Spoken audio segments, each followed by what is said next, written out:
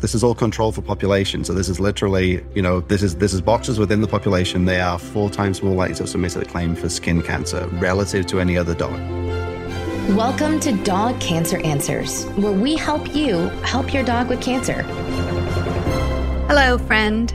As you know, at Dog Cancer Answers, we like numbers, especially when they tell a story, which is why we're particularly excited about 2 papers that came out from Nationwide Pet Insurance earlier this year. They're white papers as opposed to journal papers, which we'll talk about in a minute. And they're looking at cancer risk in specific breeds, including an entire paper dedicated to doodle dogs. To talk about those, we have Dr. Jules Benson joining us. He's the Chief Veterinary Officer of Nationwide Pet Insurance. Dr. Jules Benson, thanks for joining us today. It's lovely to join you virtually. I wouldn't hesitate to join you in Hawaii, but obviously budgets being what they are and practicality, this is great. So you're here from Nationwide to talk about these really exciting papers that you've published in the last couple months. Now they're called white papers. Correct. Could you just give us a quick definition of what a white paper is as opposed to a paper?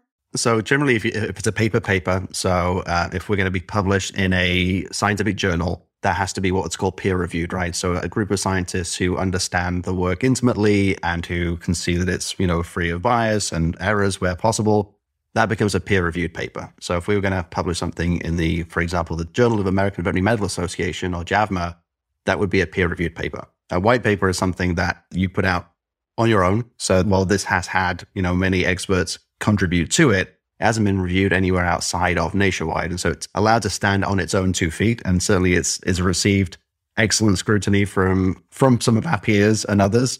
But as such, it's an independent publication. And you were able to do that because really the papers are looking at your claim data. It's data that you've been collecting to process insurance claims. Yeah, that's right. How long a period are you looking at? How many dogs' claims were involved in these papers? Yes, so we're looking at claims data. And that's another one of the reasons that it's a white paper, because for some of these data, because they're proprietary claims data, we're not able to share some of that externally, right? So as we look more and more at how do we use these data and how do we get it out into more useful channels, we will look at peer review. The other thing about peer review, just to go backwards a second, is that it often takes a lot of time. So for us trying to get this out into the world as quickly as possible, the white paper route was certainly the easiest to do that. So it's a really good question. So we've been doing this in Nationwide for this year, it'll be 40 years, right? So we currently have 1.2 million pets insured at the moment. And so if you think about how many years of data that accrues over time, and obviously everyone's growing, the whole pet health insurance segment is growing massively every year. But if we look back at even 5 or 6 years, when you start to go further back, you start to run into some issues, right? So not just about how has veterinary medicine changed over that period of time, but also, is the population acting differently? We know that certainly at the moment, as we look at our industry data, so using sources like, there's great companies like Vet Success, like VetWatch, and you can find these on the internet, they publish really interesting data about the state of veterinary medicine. And generally speaking, people are spending more, there are more things available. Like it's a boom industry in terms of being able to take care of people's pets. So when you go back further, the data starts to become less like what we're seeing in the world today. So we looked at about 6 years of data, and that was following the individual pets within that segment. And these were dogs we looked at specifically for the cancer. There's about 1.6 million dogs. So if you look at any study out in the animal world, it's an enormous number of pets. Enormous. 1.6 million dogs, that's a solid sample size. It's not bad. It's not. and for those listeners maybe who don't spend all of their days like we do looking at scientific journals for dog studies, it's not unusual to see studies with, tens of dogs, or sometimes hundreds of dogs. In retrospective studies, you can see thousands of dogs. So to have, over 1.5 million dogs as part of this study, it gives us enormous statistical power to start to look at the data and to slice it up and to feel good about the results we're getting. So when you started this process, were you just looking at the data as a whole and looking for patterns and then following that to decide what papers to write out of this? Or were you going in with some very specific questions that you wanted to get answers and pulling the data out that way? So a little bit of both. And in today's environment, when we talk about, certainly within Nationwide, we talk about being a data-guided organization. even to know where to look at to apply those data starts with some intuition, right? You have to have an idea of where to look because, we're all aware increasingly every day that there is a world of data and it's, terabytes and petabytes of data are collected every second from the internet. So you have to have an idea of where to look. So certainly the goal from my team was really last year to help set up this foundation of being able to look, right? Because sometimes, and if you don't have all the data in the right places, in the right tables, in the right order and everything else, you can spend more time creating those kind of analytics than you do in actually looking at the data. So we started out by looking at cancer because I think it was a disease where we thought we would have a really interesting story to tell around the genetics of the disease. So because cancer is a disease that relies so heavily on the genetics that basically, if you have too many copies of a gene, that's going to cause your body to write bad cells, basically, right? It's going to cause cancer. So because there's such a highly genetic influence on cancer, we thought there would be a really nice starting place from a data point of view to start looking at, dogs and how they might differ across breeds and sizes and, all these different types of things. And then once you're in there, that's when we start to be guided by the data of what are we seeing, which rabbit holes do we go down to chase those data. And even the doodle story, which we'll talk about in a second, kind of happened organically. Mm-hmm. We were looking at the data and then we said, okay, how do we tell a better story with these data? And that story is that doodles, so poodle crosses with other popular breeds, have a much less likely chance of developing cancer than their parent breeds. Right. So the data we're looking at is prevalence data, right? So it says that, is a dog throughout its life with Nationwide likely to have submitted a claim for cancer? So again, one of our kind of real tenets that we live by is trying to be specific about what the data do and don't say, right? So we're to be very specific. If you had a pet insurer with Nationwide, we're looking at whether a pet submitted a claim for cancer. Well, not the pet, but probably the pet parent, to be fair, because the pets aren't doing much of that. But if the pet does not care whether those bills get paid. They're not using the app these days, which is terrible. But yes, it was to look at what is the relative risk. So if we look at the whole population of pets and then we carve off a segment that is, say, golden doodles and say, what is the relative risk a golden doodle will submit a claim for cancer versus the rest of the population? So that's how we looked at the data.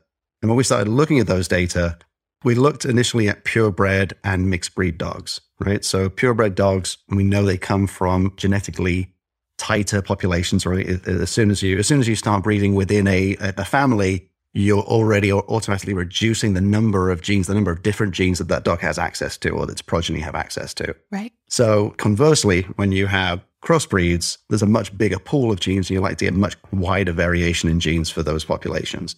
And so we saw that immediately. We saw that if you just cut them into purebreds and mixed breeds, that the mixed breeds were almost half as likely to have submitted a claim for cancer as the purebreds, as a whole population, right? And we knew, that we'd start to see some variations as we went down.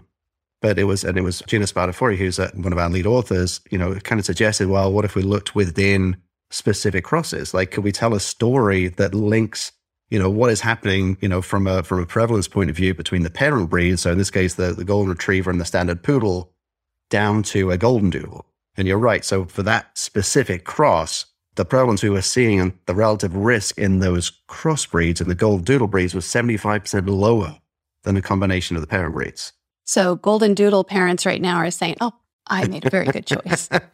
So golden doodle parents, as long as they're not dealing with skin diseases or behavioral disorders, are probably feeling like they made a good choice. So it's been an incendiary conversation. And I think that was another great choice to go after doodles because I think they're so polarizing. I don't think I had really any idea how polarizing this would be as part of the national conversation because people either love, and so many people have doodles now, of course. We just did some work for a Wall Street Journal article and found out that they are as popular as French bulldogs. So if you look at the overall population, if you put them into the population of purebred dogs, they would come in about number 4 or 5. So they're incredibly popular. A doodle, meaning a poodle crossed with any other breed of dog. Yeah. And it's a more diverse population than obviously a French bulldog, but they're incredibly popular. So they have fans, first of all, people who have them, and many veterinary professionals seem to have them as well. And then they have some detractors who may feel that by singling out golden doodles as being a hero breed, in this case, of having much lower prevalence for cancer, that we were potentially ignoring some of the issues they see, which they pointed out skin and behavior issues, very specifically. But no, it's been good feedback. So it's great. Either way, to get people talking, to use a breed that seems to to have such a specific set of camps was very good for us to be able to talk about. Yeah. So what do you think is if I'm a pet parent and I'm thinking about getting my first dog or my next dog, I'm looking at this list of the 25 most popular breeds and their prevalence of cancer. And again, as you pointed out, these are all insured dogs with Nationwide who submitted claims. So we can't really necessarily say, oh, all Goldens have this prevalence. Sure. But certainly in your group, this was happening, that there are certain breeds that really submitted a lot more cancer claims than other purebred dogs. Yeah, and I had a really interesting conversation with an epidemiologist about exactly that, the value of the insured population versus the quote-unquote wild population, right? Mm-hmm. And I think because cancer is so highly genetic, I think there's definitely cause to say, okay, if you were looking at just dogs who are vomiting, for example, there's a great case to be made that there might be higher prevalence in an insured population because they're more likely to go to the vet. And we have data to support that there's a lower barrier to care, right, with insured pets. Right. I think with something like cancer, especially in purebred, especially in owned dogs who are already seeking veterinary care, because the risk is relative, it feels like the prevalence overall should be fairly in line with what we'd see in the regular population. Unless we're literally saying that golden retriever owners are more likely to take their pet in than others. So because the breeds are spread wide, and again, that's one of the beauties of having so much data, is that we even out some of those potential inadequacies in the population. But it's very important to point out that, yes, it's an insured population, and going forward, that probably has more importance as we look at other diseases. Mm-hmm. But yes, I would always take care to point out that it is a specific population and there is inherent bias in that population. How many dogs had to be included in your claims data for you to think that the sample size was large enough? So I have a Maltese. So how many Maltese were you looking at? So for the list of 25 that you talked about, so that's the top 25 purebred dogs that we had insured that time. There was no breed in that population that was less than 10,000 dogs. Okay, so we're still talking about a lot of dogs. Yeah. Which is why we felt comfortable going to the body system level next, right? So we talked about general relativity within those breeds, but we had because we were using such high populations of dogs or large populations of dogs, we felt comfortable going to the next level to start picking out some of the larger body system cancers that are occurring in those breeds. That was one of the reasons to be able to dig that deep, and one of the tools that we have, of course. So what are the dogs that have the highest prevalence of cancer claims, and what were those cancers? So we had our friends, the boxers, who came out highest. And so knowing that, boxers tend to have, some fairly specific diseases, skin disease and mast cell tumors are very prevalent in boxers.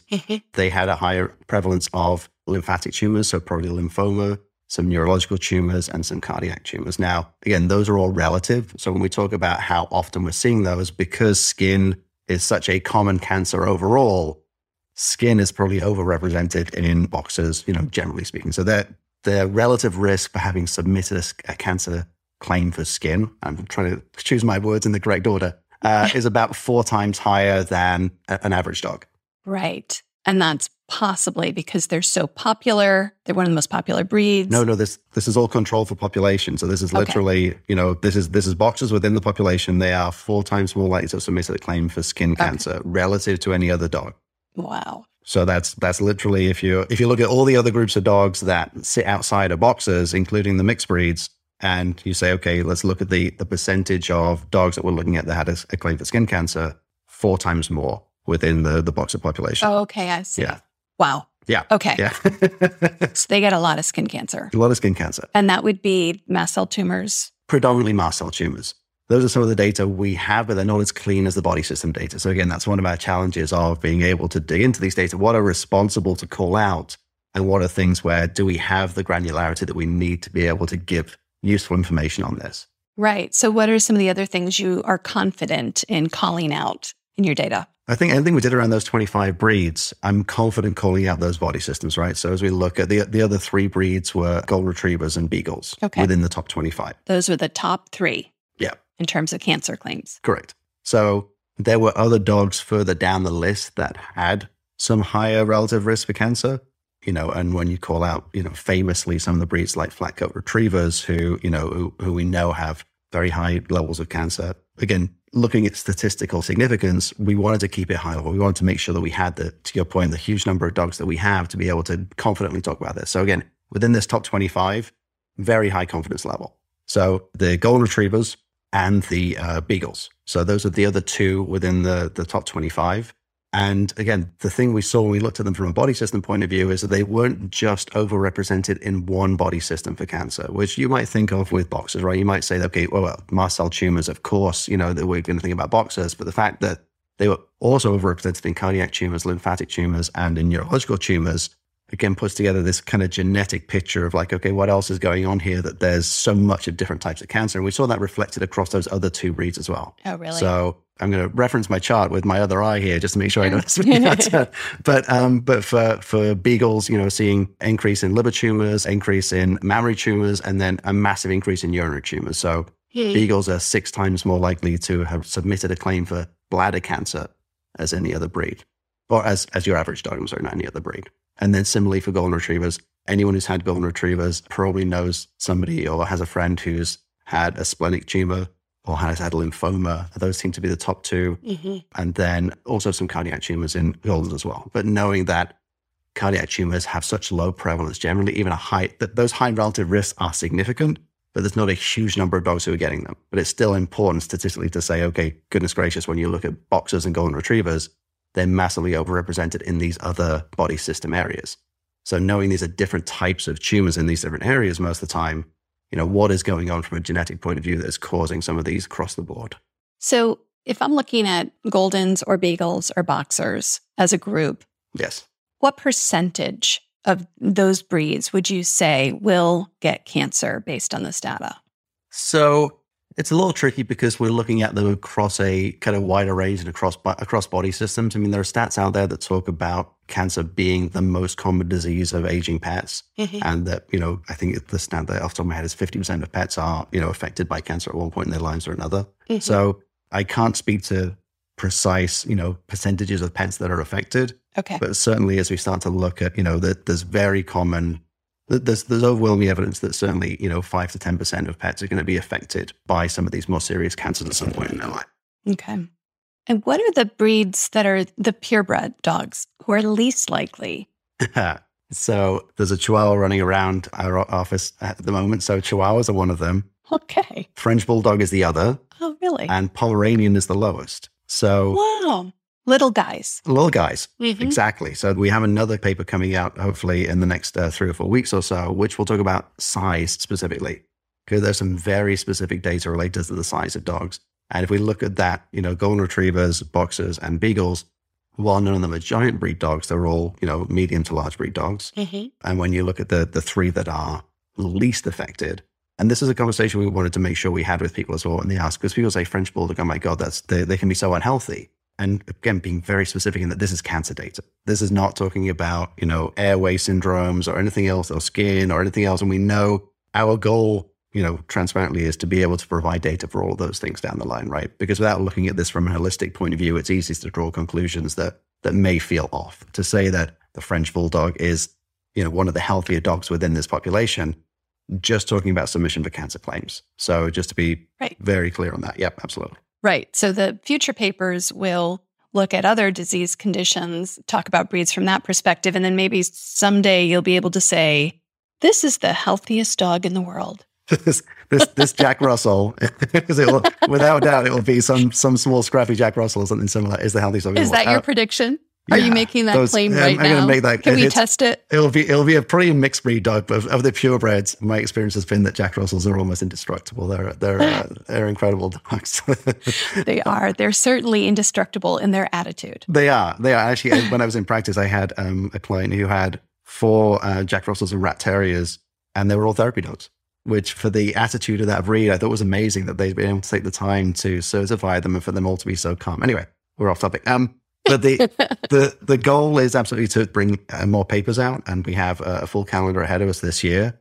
But the goal for me really is for us down the road to be able to provide tools for pet families and for veterinary healthcare teams that help them make more informed decisions. So to my mind, what we should be able to do, and I'm hoping in the next year or so, is to be able to say, okay, if you're going into the vet clinic with your 5-year-old Rottweiler, what do you need to know? What do you need to ask questions about? And the, red light, orange light, green light, the red light should be, hey, talk about limping with your dog. Because if your dog is limping and it's a 5-year-old Rottweiler, that breed is 10 times more likely to get bone cancer than the average dog. So, so you don't want to wait like, because early diagnosis and treatment of osteosarcoma, can make all the difference. So this is where we're trying to get to, right? It's like, how can we use these data to make better informed decisions about not just pet selection, because that's great. If you have more data at the pet selection period, then fantastic. But most people are living with their pets and they want to know the best thing to do for their pets. Right. And so the goal for this really is to, how do we create more data or more useful data that people can use in their everyday lives to help make decisions about their pets, and then do the same thing in the veterinary healthcare teams to be able to say,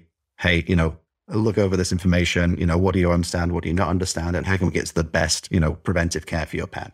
So at some point you want to be able to provide like a little cheat sheet for vets and for owners saying, oh, you have a beagle, be on the lookout for these common problems. And this is how to get an early diagnosis and what to watch for. Absolutely. Or even beyond that. So again, going back to, we know that obesity, for example, is a huge, problem in cats and dogs across the US. Mm-hmm. Knowing what diseases are most impacted by having some additional weight on the pet, being able to offer advice about nutrition and behavior and, exercise and all those types of things.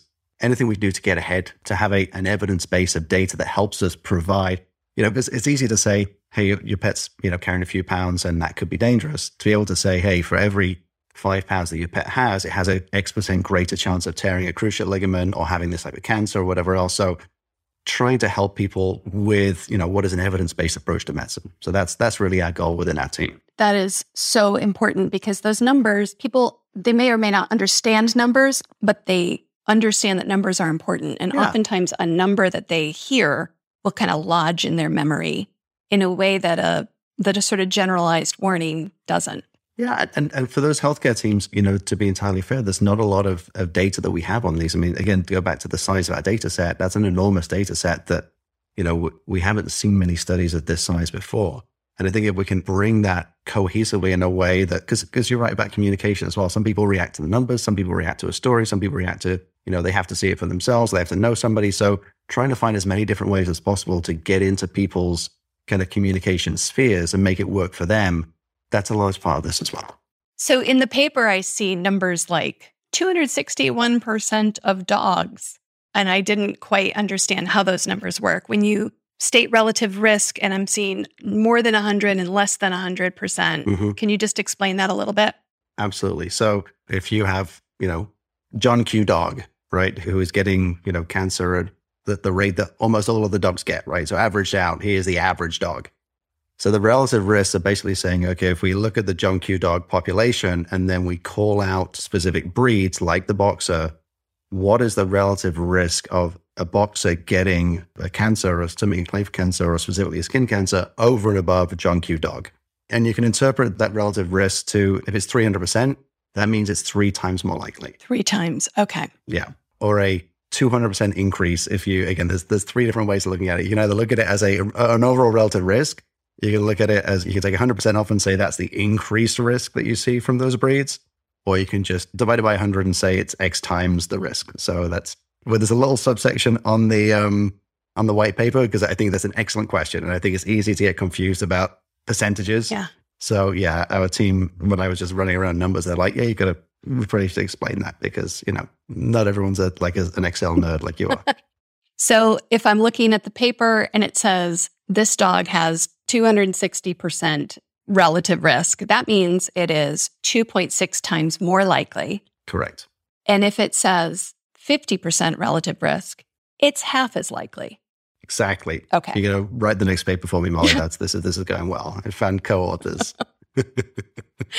Are you going to be doing any other dog breeds, looking at those large 10,000 plus sample size for others that aren't in that top 25 in the future? It's a good question. And we could do it tomorrow. So for Pet Cancer Month later this year, which is November, we might expand it a little bit and to provide some more data. I think if we're not slicing into the system data, then I think we have a higher confidence level of using smaller populations of breeds. So I think, we could probably go to the top 50 or something if we wanted to look at, just what is the overall relative risk of cancer. Okay. I think it's when you start slicing and dicing into some of those other body system areas that our kind of overall integrity around data feels less comfortable, because we don't want to put information out there that, while it's technically correct, it's 5 dogs versus, 500 dogs. Right. You want to make sure that you've got the sample size and that the information is really going to help people. Yeah, absolutely. Yeah. So you're prioritizing all of these topics. And the next paper is on size of dog. And are there any others that are lined up already? There are, and I'm trying to think of which ones I can talk about. Okay. I think we already... Some are super secret. Super secret. We're going to talk about diseases of aging pets next. Oh. So after this next one, cancer size, I think we have time to talk on it at the American Veterinary Medical Association meeting in July. Mm-hmm. So we have diseases of aging pets. So it's out in the world now, so I can probably say something about it. But it's going to be specifically diseases of aging pets and what do those things look like across different breeds. When are we starting to see some of these really, and trying to make some contrast between juvenile diseases versus aging diseases as well. So we're still chasing the data on that, back to our early conversation of we're looking through the data, seeing what they tell us, and then trying to find out what rabbit holes we want to go down. Another question is, are you going to be adding data from 2022? Are you going to keep adding to the last 6 years, or are you going to keep looking at that sample size for now? I think it's going to depend. I think we'll start to, depending on the questions we're asking, we may need to either expand or contract the sample size. So, for example, if we were to look at, we want to make sure we look at the longitudinal journey of pets through the lifetime experience. So we were to say we want to look at GI disease, right? So if you have chronic GI disease, when does it first occur? When is it recurring? How do you follow that?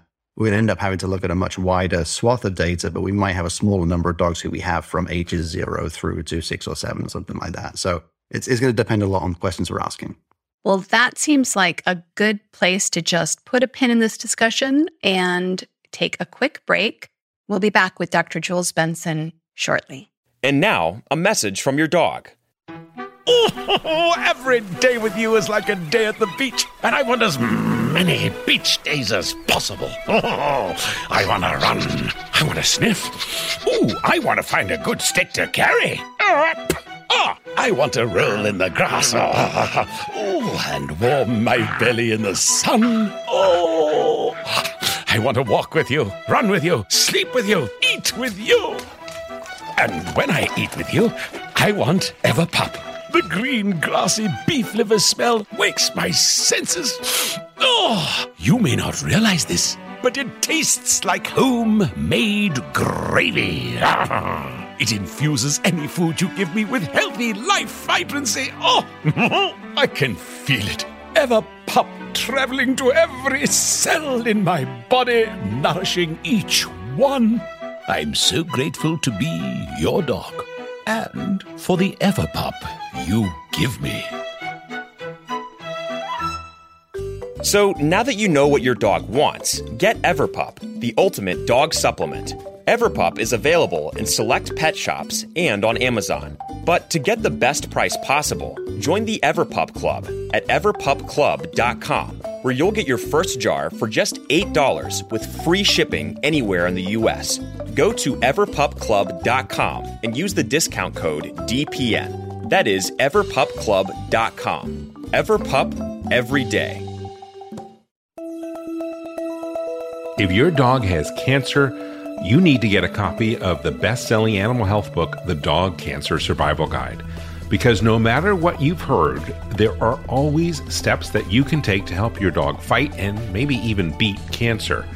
At nearly 500 pages, this comprehensive guide is your complete reference for practical, evidence-based strategies that can optimize the life quality and longevity of your dog. It's written by two of the most respected names in dog cancer, full-spectrum veterinarian Damian Dressler and veterinary oncologist Susan Ettinger. With the Dog Cancer Survival Guide, you'll learn everything that you need to know about conventional treatments, surgery, chemotherapy, and radiation, including how to reduce their side effects. You'll also discover the most effective non-conventional options, including nutraceuticals and supplements and diet, as well as mind-body medicine. What I love most about this book, which I've used with my own dog Kanga when she was diagnosed with cancer, is how to analyze the options and develop a specific plan for your own dog based on your dog's type of cancer and your dog's age, your financial budget, as well as your personality. You can get the Dog Cancer Survival Guide wherever books are sold, but if you get it direct from the publisher, you will save 10% when you use the offer code especially for listeners of this podcast. Just go to dogcancerbook.com, and when you check out, use the promo code PODCAST, and you will save 10%. The website again, dogcancerbook.com, and use the promo code PODCAST to save 10%. I want to let you know about an important newsletter. It's called Dog Cancer News. Now, with a name like that, it is not for everyone. But if your dog has cancer, you will want to subscribe. That's because every issue features articles that will be helpful, such as low-carb dog cancer diet recipes, new clinical trials, financial resources to help pay for cancer care, information on supplements, and lots of other helpful info that your veterinarian may not know or have the time to share with you. Also, when you subscribe to Dog Cancer News, you will get a weekly update on the topics covered on this podcast, along with links and resources. So how much does Dog Cancer News cost? Well, today, you can subscribe for free. It's our gift. For a limited time, you can get a full year's subscription for free, no strings attached. Just go to this website to sign up for the newsletter now, dogcancernews.com. It takes less than 10 seconds to subscribe, and it is totally free. Do it now at dogcancernews.com.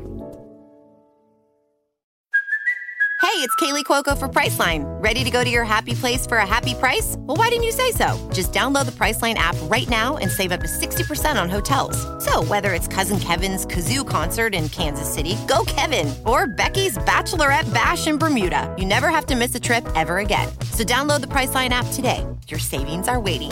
Go to your happy place for a happy price. Go to your happy price, Priceline. This episode is brought to you by La Quinta by Wyndham. Your work can take you all over the place, like Texas. You've never been, but it's going to be great because you're staying at La Quinta by Wyndham. Their free Bright Side breakfast will give you energy for the day ahead. And after, you can unwind using their free high-speed Wi-Fi. Tonight, La Quinta. Tomorrow, you shine. Book your stay today at LQ.com. And we're back with Dr. Jules Benson from Nationwide Pet Insurance. So obviously, Nationwide is an insurance company and sells pet insurance to dog lovers and pet lovers. And avian and exotic pet lovers also, I will add.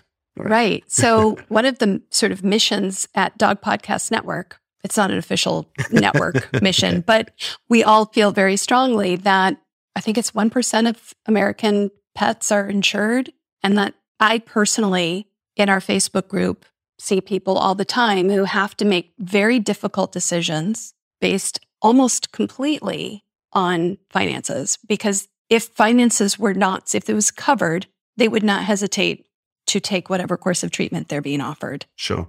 I want more people to insure their dogs. I appreciate that. Well, it's I'd like you to have more data to look at. That's good. Well, so we're in a great position, right? So it's between 2 and 3% of pets are insured in the US at the moment. Okay. And the common thing is to compare that to more developed markets, right? So like the UK or the Scandinavian countries where insurance is utilized at a much higher rate. Mm-hmm. Having said that, we are also a very fast-growing industry. When you look at insurance and you say that, okay, and the North American Pet Health Insurance Association just came out with recent data that showed that as an industry, we're growing over 20% per year over the past 6 years. So when you talk about that as an industry, I think everything's going very well for the insurance companies. So there's no tears shed for us as insurance companies. I think what's on us is the 97% of people who aren't insured, how do we find products that work for them? So I think, right now we have some very specific products that work for people in very specific circumstances. And I think that the next kind of generation of millennial pet owners, of pet owners who are of more modest means, for example, certainly at Nationwide, we're very interested in talking about, how do we encourage a spectrum of care approach to veterinary medicine? How do we ensure that people, are making the best or the most well-informed decisions around pet healthcare? Mm-hmm. I think that's on us a little bit to say, okay, well, if 97% of people aren't insured, what are the products that would make sense to them? And what are their expectations around how those products should work? And it's always easy to lament not having pet insurance after, there's something wrong with the pet. And we can talk about pre-existing conditions if that's something that's useful to people. But I think at least having an idea, and what I tell to people who are looking at pet health insurance is to think about 3 circumstances you would want a pet protection product to work for you. So what are your expectations around wellness? Like, do you want a product that provides, your flea and tick medication, due to vaccines and everything else? I tend to, think that might not be a best use of dollars sometimes because those tend to be fairly predictable things. So if we know what those are, then we can probably plan around them as pet families. Mm-hmm. I tend to ask people to look at acute situations, so a broken leg or an injury of some type. How would you like a pet protection product to work for you under those circumstances? Okay. And then thinking about chronic disease, whether that's a diabetes or anything else, like what are your expectations for how you would get, what would happen in a pet protection product under those circumstances? And then balance all those against what your budget is. So aligning what your expectations are against what is out there on the market. It sounds like more work, and it is, but it's better than I think buying something and it not being what you want it to be.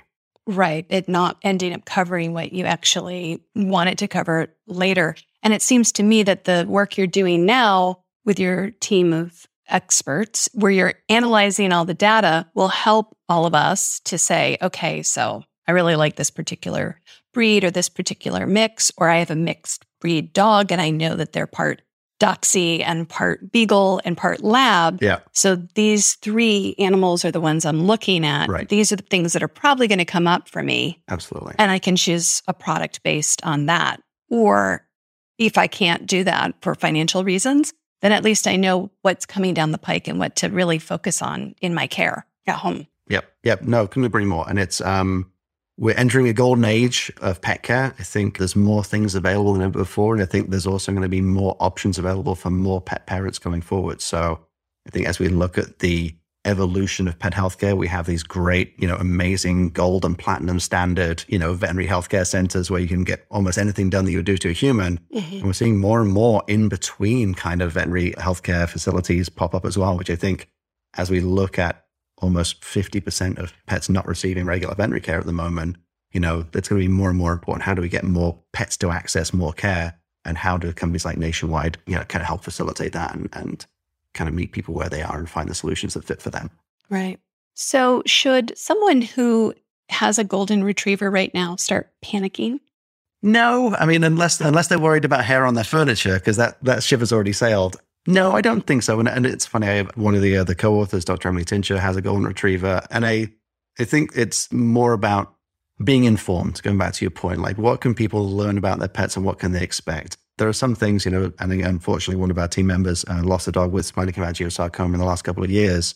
And there's some things that you just can't do much about. I think for us, it's what can we put out into the world that could maybe help spur some conversations. So I think if there's the opportunity, if we see breeds where there are very highly, spiking genetic diseases, is there an opportunity for us to provide, that information to a breed club or somebody else and just have a conversation about what does this mean? Is there something that is concerning within the breed? Are there options for introducing genetic diversity or decreasing, inbreeding or line breeding? Again, I'm not qualified to lead those conversations, but I think what we do see is the opportunity that these kinds of data, could introduce into the conversation. So I think for us, long-term, do we see an opportunity to make more pets healthier? I think that's what we're trying to do with some of this as well, is to say, yes, like if we can call out and say there are opportunities to make our pets healthier, that's great. I don't think we should put our golden retrievers out in a box on the curb with a for sale sign. I think we should all keep them at home. Not that anybody would. But no, I think it's more awareness than anything else. So if the goal would be for us to say, okay, if you have a boxer, you're more likely to see, skin diseases. These are the types of things you want to watch out for. How can we catch them early? How can we catch a grade 1 mast cell tumor instead of letting it get to a grade 3, right? So I think that's where we see the biggest opportunity for this is how can we help keep these pets as healthy as they can be for as long as they can be. Yeah. And maybe start doing some crossbreeding between the lowest risk for cancer. I would never tell Fridas what to do in these circumstances, but I think there are opportunities, certainly opportunities, and I think there's been some very successful outcrossing breeding in Scandinavia and other areas. But again, it's a very personal conversation. It's something that I know there are a lot of strong feelings about and opinions. I think it's easy to sit back and just say, "Hey, these are the data. Make of them what you will." But I think it's a great conversation to have. I have to bring up something that is a little off topic. I listened to a podcast that you were on about bicycling. Yes.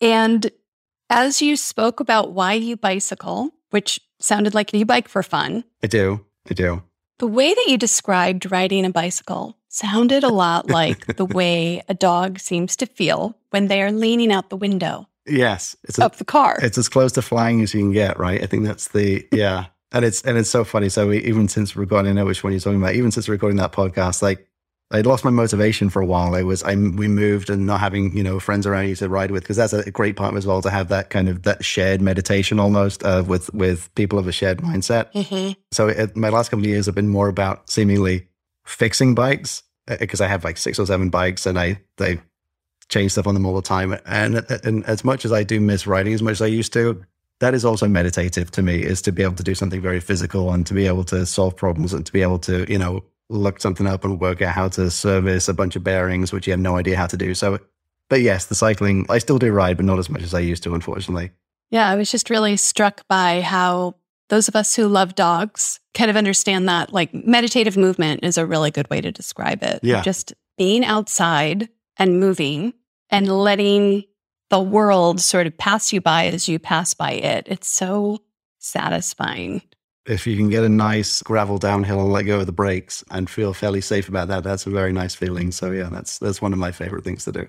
Yeah, wonderful. So I'd like to wrap up with just a question about what's the one thing you would like dog lovers to remember when they are caring for their dogs at home? The one thing that I would like to remember, I think, generally speaking, I would like them to enjoy that time as much as possible. Be aware, know that you are the best advocate your pet has. Mm-hmm. There's something that we talk about in veterinary medicine, which is there's a dog comes in, we call it ADR, and it stands for ain't doing right. And often that will come from the pet owner. And if you think there's something off about your pet, you are the best judge of that over and above anybody else. So even if we don't find something on a blood test, even if we don't find something on an x-ray, your intuition around your pet, you are the best advocate for that person. There's so many subliminal and subconscious things that we see on a daily basis that our conscious brain can't always put together. But I would say that the pet family, the people around the pet, you are the people who will know your pet best and will know whether things are going well or not. So I would appreciate that and appreciate the bond that you have with your pet. That is so nice. And it's so true that people often feel that something's wrong, but they can't articulate the why. And so then don't trust that they're correct, that there's something going on. And you don't always have to find something, but don't second guess yourself just because there was nothing found. Like this is, you know your pet best. Yeah. Well, Dr. Jules Benson, thank you so much for joining us here today on Dog Cancer Answers. It's been wonderful having you here. I hope you'll come back and talk to us about future papers as well. Absolutely. I'd be glad to. It's been great to talk to you, Molly, and I'm glad that you're here for your listeners. It's great to have a really informed discussion. I appreciate it. Thanks so much. Well, that was a really fascinating conversation with Dr. Jules Benson of Nationwide Insurance. And to debrief that a little bit with me, let's talk to our producer, Kate. Hello, Kate. Hi, Molly. Happy to join. Yeah. So what did you really get excited about in our conversation with Dr. Benson? I know you had a lot of thoughts. So, yeah, I thought that such a cool interview and really fascinating studies as well. I love that they didn't just look at purebreds versus mixed breeds and that they actually broke down and looked at some of the breeds in depth. And I'm looking forward to seeing more data on specific breeds, both with cancer and other conditions, as they continue looking at all of this data in their huge database. Because having those, I mean, as a licensed vet tech, certainly we see anecdotally certain breeds show up more often than others. But it was really interesting to see that data reflected in hard numbers with a massive sample size. And so cool to see that some breeds did have a much higher risk for cancer than others, but also that some breeds had that lower risk even than the average mixed breed dog. Genetics are complicated. It does make things complicated. The fact that a Chihuahua has a lower cancer risk than the average dog is, well, it's good news for Chihuahua lovers, for sure. Yeah. I was really struck by how, there's a lot of things to say about the insurance industry, but one of the things that you could say is that it's exceptionally data-driven, that if they have the numbers, they will be able to confidently report. And so having an insurance company do these kinds of surveys of their own claims data is really useful because the claims are backed up by codes, and those codes are selected by veterinarians. And so it's not what we think is going on, but what we know is going on with dogs. Yeah. And that's different. With each claim in their database, we know that a real veterinarian gave a real diagnosis. Right. So that dog actually had that condition, as opposed to, I mean, some things look the same, even though they're different conditions. And an owner might think, oh, my dog has this, and it's actually something else. Right. Right. Absolutely. Especially when you get to, so many of the symptoms of cancer are actually pretty general. Yeah. You can't tell if a dog's not eating or losing weight because they have cancer. That could be from several different things. You can't tell what is causing the vomiting. There's dozens of things that can cause a dog to vomit. So we don't always know until we know. Yeah. And then sometimes, depending on what the tests say, we might still not know. Yep. That is the sad truth. Isn't it? And trust me, owners, your veterinarians and their staff are just as frustrated when this happens to your pet as you are. Right? It's so frustrating. And then, of course, we go to the place where we're like, well, I go to this place because I've heard from so many people over the years. It's like, no, I don't know exactly what kind of cancer it is. However, it is cancer. And the bottom line is my dog has cancer. And I'm not sure that knowing the specific illness or what stage it's in is as useful. The most important question is this thing going to go away? And the answer is usually not. Or how long do I have with my dog? And those are the things we can't tell. Though we can get a lot closer to those answers when we do have a very specific diagnosis. Because if you know exactly what type of cancer and the stage and grade, that can direct you to treatment options that are more likely to succeed. Right. And that's what I really, really liked about this conversation with Dr. Benson, was that the concrete and practical outcome of these papers is not just to say, hey, look, we have all this data and we can manipulate it, but actually to make real life suggestions, tips, checklists eventually for specific types of dogs, breeds of dogs, and conditions to really say, okay, I thought it was funny when he said Jack Russell Terriers are going to be indestructible. Indestructible. I do love me some terriers. I love Jack Russells. I think Jack Russells are so much fun. I have a friend who lost 50 pounds because she got a Jack Russell Terrier and she had no idea that was in her future when she got him. I love it. Yeah. Well, was there anything else that really struck you? It felt like there's so much data for them to look at, and I'm looking forward to their upcoming papers. I'm really interested in the one on size because, of course, I've always been a small dog person since I was a little kid. And that makes me happy that we're going to learn more about how size affects dogs' health in general. Yeah, I'm definitely looking forward to seeing those results and what the numbers show. It'll be fascinating. Yeah. Thanks, Kate. Thanks for debriefing with me. As you know, I think out loud. So it's very helpful to have you here. You're very welcome. And thank you, listener, for joining us today on Dog Cancer Answers. I hope you found this episode useful, and I hope that you will subscribe in your podcast app of choice so you get future episodes automatically in your feed. And don't forget to share it with a friend, because the number one way that dog lovers help each other out is by pointing them towards solid, helpful, practical, and pragmatic, evidence-based conversations like we have here on Dog Cancer Answers. And as cancer is the number one killer of dogs, sometimes you might have a friend who needs to listen to this podcast. And of course, you should follow us on all the socials, join our Facebook group, and give your dog a cuddle from all of us here at Team Dog. I'm Molly Jacobson, and from all of us here at Dog Podcast Network, wishing you and your dog a very warm aloha. Thank you for listening to Dog Cancer Answers. If you'd like to connect, please visit our website at dogcanceranswers.com or call our listener line at 808-868-3200.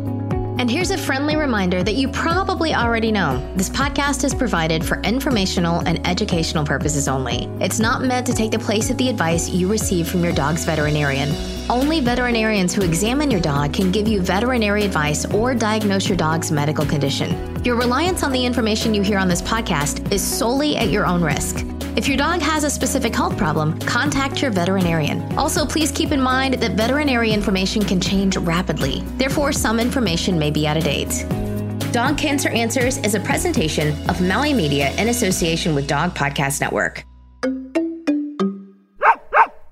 Is artificial intelligence going to change veterinary medicine? Well, it already has. Right now, on Dog Cancer Answers, we're speaking with Dr. Kelly Deal of Morris Animal Foundation about how AI is impacting veterinary research and the practice of medicine itself. That's on Dog Cancer Answers. Get it wherever you get your podcasts or at dogcancer.com/podcast.